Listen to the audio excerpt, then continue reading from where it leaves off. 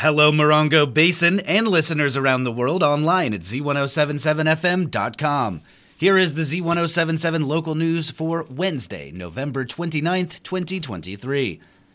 4 people were arrested for investigation of attempted murder after a shooting at a 29 Palms residence on Monday. According to the County Sheriff's Department, at 12:19 p.m. Monday, deputies responded to reports of gunshots fired in the 73,000 block of Al Paseo Drive in 29 Palms. The department's investigation revealed 4 suspects in the attempted murder: Antonio Gray, 20, Navia Gray, 20, Robert Gallardo Noriega, 22, and Mayra Lopez Garcia, 22, all residents of Desert Hot Springs.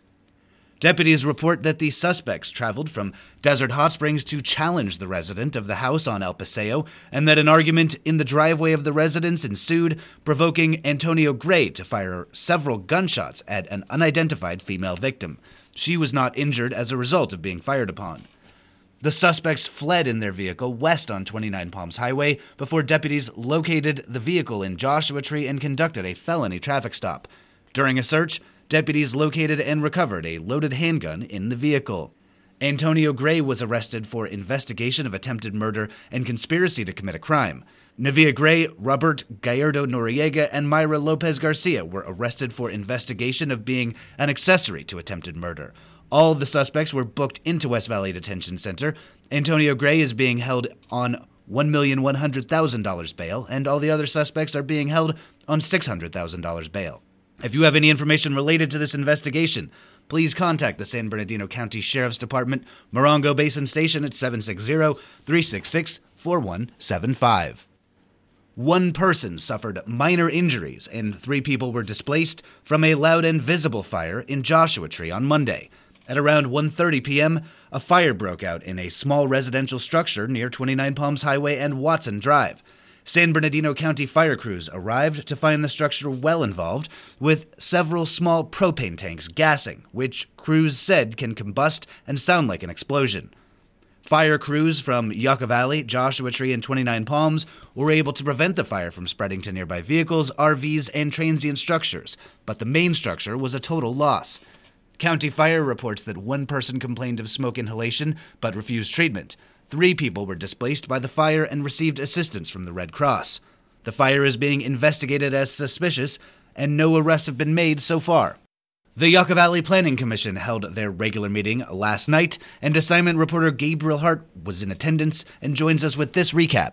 During the brief meeting, the Commission discussed sidewalk sales, or more specifically, the regulation of local businesses' outdoor displays. Concerns were raised regarding various storefronts creating a messy view from Highway 62. As the Commission shared photos of the problem areas, one Yucca Valley thrift store was used as an example of excessive and incongruent piles of used merchandise, contrasted with Route 62 Antiques, who the Commission said, quote, at least looks thoughtfully presented, unquote. The discussion weighed the aesthetics of new versus used items and whether businesses should apply for permits for these sidewalk sales. The Commission also discussed limiting the number of items a business would be allowed to have on display. According to law, a business's sidewalk must be open for ADA compliance, though this differs through locations due to zoning and lease agreements. Street food vendors were also briefly included in the discussion for the sake of consistency of permit laws. The Commission predicted they would have to discuss further for 1 or 2 more meetings before they signed anything forward, and a motion was passed to continue the item. For new Yucca Valley businesses on the horizon, the Commission reported permits in slow but sure progress for Nice Dreams Ice Cream, a Domino Pizza in Jersey Mike's Business Complex, and a 5-plex on Palo Alto. Reporting for Z107.7, this is assignment reporter Gabriel Hart. At last week's meeting, the Yucca Valley Town Council appointed several new and returning students to the town's 2023-2024 Youth Commission. This year's commissioners from Yucca Valley High School are Acacia Smith, Richard Abbott, Sophia Abbott, Paige Lopez Elliott, Taylor Soares, and Ethan Reynolds McCune. From Sage Oak Academy is Vivian Ripley. From Liberty University Academy is Kalia Powell. From Laurel Academy High School, Neil Peanut Arita Sanchez. And from La Contenta Middle School are Jalea Falcon and Avneet Kaur. The Youth Commission was established in 1995 to provide for communication between Yucca Valley's elected officials and the young people of the community. Students in grades 7 through 12 are eligible to serve on the Yucca Valley Youth Commission. Commissioners are appointed each year with an effort to represent a variety of schools and grades. The 29 Palms Tourism Business Improvement District meets in regular session tomorrow.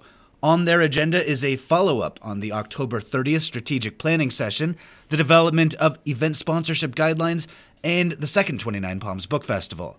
The TBID will also review a proposal to restore the metal 29 exclamation mark statue currently on Downell Hill and consider relocating the statue to Freedom Plaza.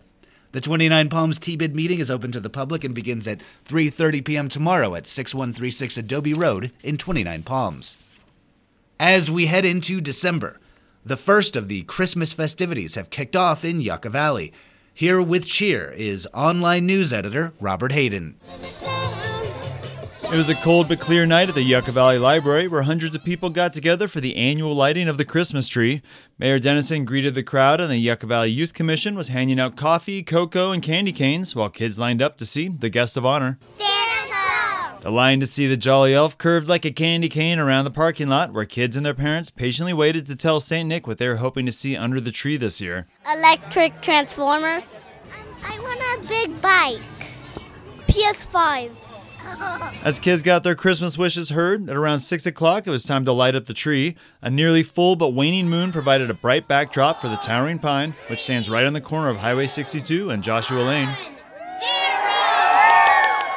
Twinkling white lights and classic Christmas ornaments lit up the tree, while underneath Santa continued seeing good boys and girls throughout the night.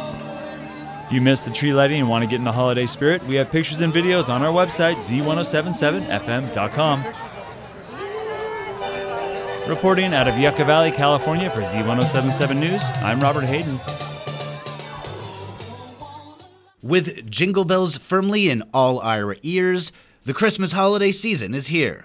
Theater 29 launches its latest family Yuletide treat this Friday. Arts and entertainment reporter Charlie Thomas says there are lots of treats in store with a Charlie Brown Christmas. Join Charlie Brown, Snoopy, Lucy, Linus, and the rest of the Peanuts gang at Theater 29, weekends beginning December 1st, as A Charlie Brown Christmas will take the stage. In addition to the family show, cocoa and candy canes will be given away. There'll be a photo booth and a craft station where kids can make their own delightful holiday souvenirs. The entertainment starts with a mini concert featuring the multi-talented Robin Wilson, showcasing holiday musical favorites. Then the stage production of the holiday classic with John Paulnow as Charlie Brown, Brittany Vachon LaGuardia as Lucy, and Carly Bateman as Snoopy. After the final bow, the show crescendos into a celebration of holiday music as the audience will be invited to join the cast as they sing traditional Christmas songs and carols. Santa Claus will be in attendance December 8th, 9th, 16th, and 17th. A Charlie Brown Christmas will run 3 weekends, December 1st through 17th. Tickets are available now at theater29.org.